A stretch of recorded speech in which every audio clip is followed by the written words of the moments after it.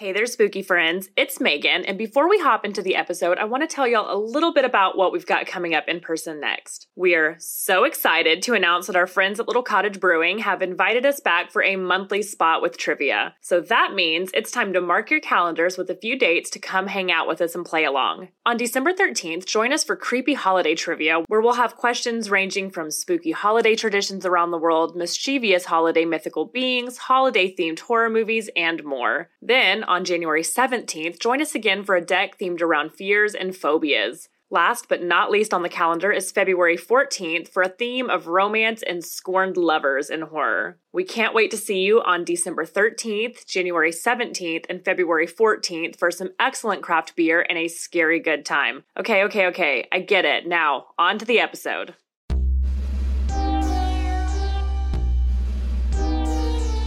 Hey there, spooky friends. It's Megan, and I'm so pumped to have you back for another minisode of Clever Ghouls. Today, we're going to be examining and chatting about the final girl trope in horror films, and then taking some time to talk about my favorite final girl portrayals. The term final girl was coined by Carol J. Clover in her book Men, Women, and Chainsaws, Gender in the Modern Horror Film in 1992, but this trope has been a long-established thing in horror movies, particularly in slasher films. It refers to the woman standing who, after experiencing immense loss and suffering and witnessing the turmoil and death of those around her, is miraculously still alive somehow to confront the killer. She is abject terror personified. And there are a few specific traits that are often always seen in our traditional final girls. They're always young, conventionally pretty, and virginal or pure in some sort of way. And for a lot of women, the final girl is the physical representation of conservative stereotypes and cliched attitudes of what women should be. Virginal, subservient, untouched. But as the trope evolved over the years, opinions started to change a bit on the final girl archetype because there was this thought that it forces the men in the audience to identify with the woman in the climax of the movie, and that became a very powerful sword to wield. But as I mentioned, we really didn't develop this school of thought until the trope started to evolve because our original slashers that created this concept were all for movies directed by men, so the portrayals were often still stuck in this idea of a pure young woman who is too pretty and wholesome to be tainted by the evils of the world around her. They frequently served as a plot device or a foil to make the point that the promiscuous or sexually conscious women were the ones to die, but the virgins get to live. In an essay on this character that I'll link in the show notes for you, Grace Pullman writes, "But what makes a final girl really? She's virtuous. She abstains from drinking, from drugs, and from premarital sex. The final girl is modest. She's pretty but unaware of it, demure. She's a good girl. This is why she lives while her more promiscuous peers die.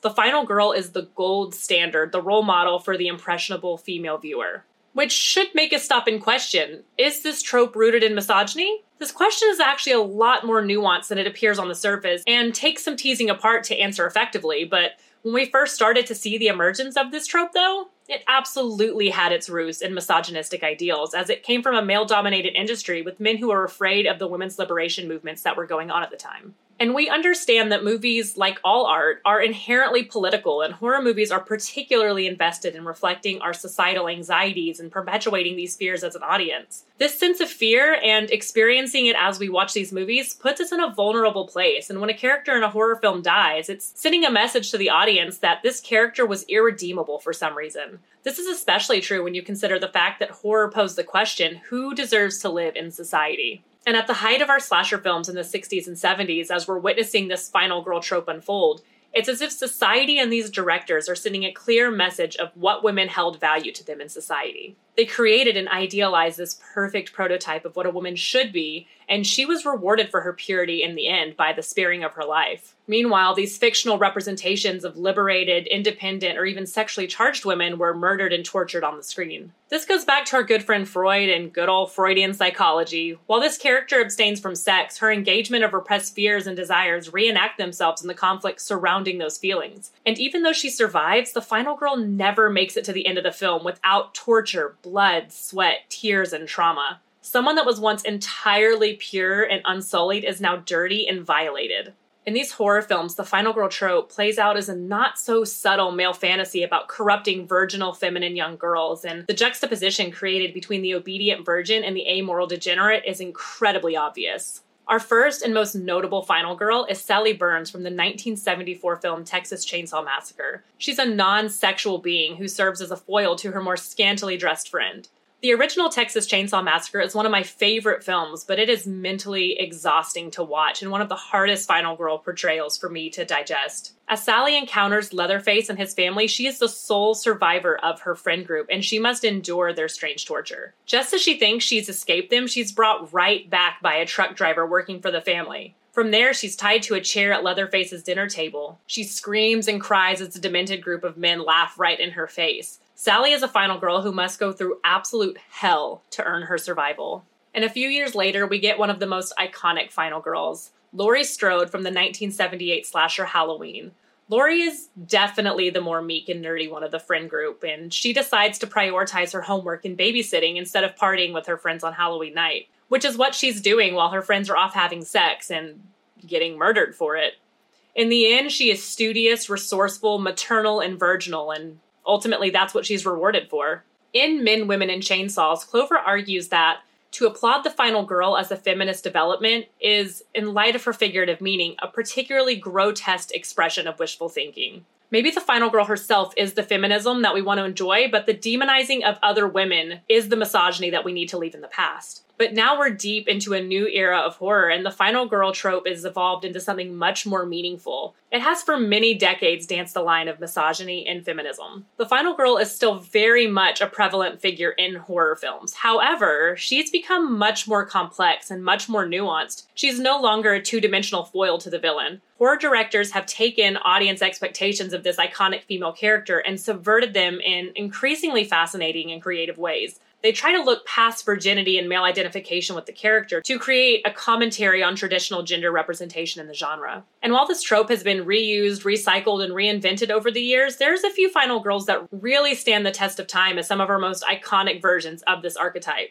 Alice in Friday the 13th, Ripley in Alien, Nancy from Nightmare on Elm Street, Sydney in Scream are all classic examples of the final girl. And there's much more modern versions of her as well, such as Erin from You're Next, Jay in It Follows, Grace in Ready or Not, or Danny in Midsummer. And speaking of Midsummer, this movie and movies like The Witch introduce us to an entirely new retelling of the final girl. Thomasin in The Witch is suspected of being a witch by her superstitious family in 17th century New England. She's blamed for a series of events that her family attributes to dark forces, including the disappearance of her baby brother. By the end of this movie, we expect her to clear her name of these false accusations, but instead she kills her family, albeit in self-defense, sells her soul to the devil, walks out into the woods, and joins a coven of witches as her naked body floats into the air and she erupts into euphoric laughter. She is no longer being repressed for her sexuality.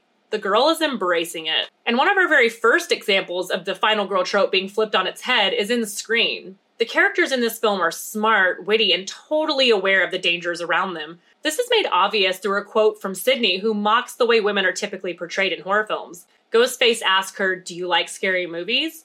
And Sydney immediately responds with, "What's the point? They're all the same. Some stupid killer stalking some big-breasted girl who can't act is always just running up the stairs when she should be running out the front door. It's insulting." She's one of our most famous examples of the final girl, even though she breaks some of the previous established roles of surviving horror films, like having sex. While the final girl was originally and is often pointed to as an exercise in the gratuitous objectification of women's suffering, many horror films use final girls to convey a much more feminist message. But why should we care about a trope that was huge over 30 years ago and barely resembles its original form today? Mostly because the final girl trope allows for women to take center stage and kick ass, something that a lot of other genres are lacking, especially if we allow them to flourish as sexual beings and keep fighting the good fight.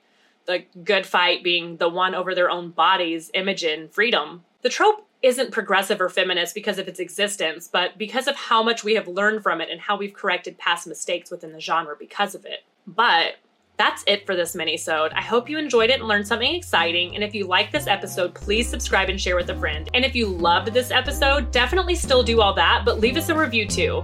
As always, it's been awesome getting to chat with you about these things, and I can't wait to do it again. Stay creepy, friends. The Clever Ghouls podcast is run by Maegan, Marissa, Blair, and Melissa. This episode was done by Maegan. Our intro and outro music was created for us by Josh Marshall. Find his links in our show notes. For more episodes and other spooky content, find us on your favorite social media platform through our handle @CleverGhouls. Don't forget to subscribe and share, and if you really like our content, please leave us a review.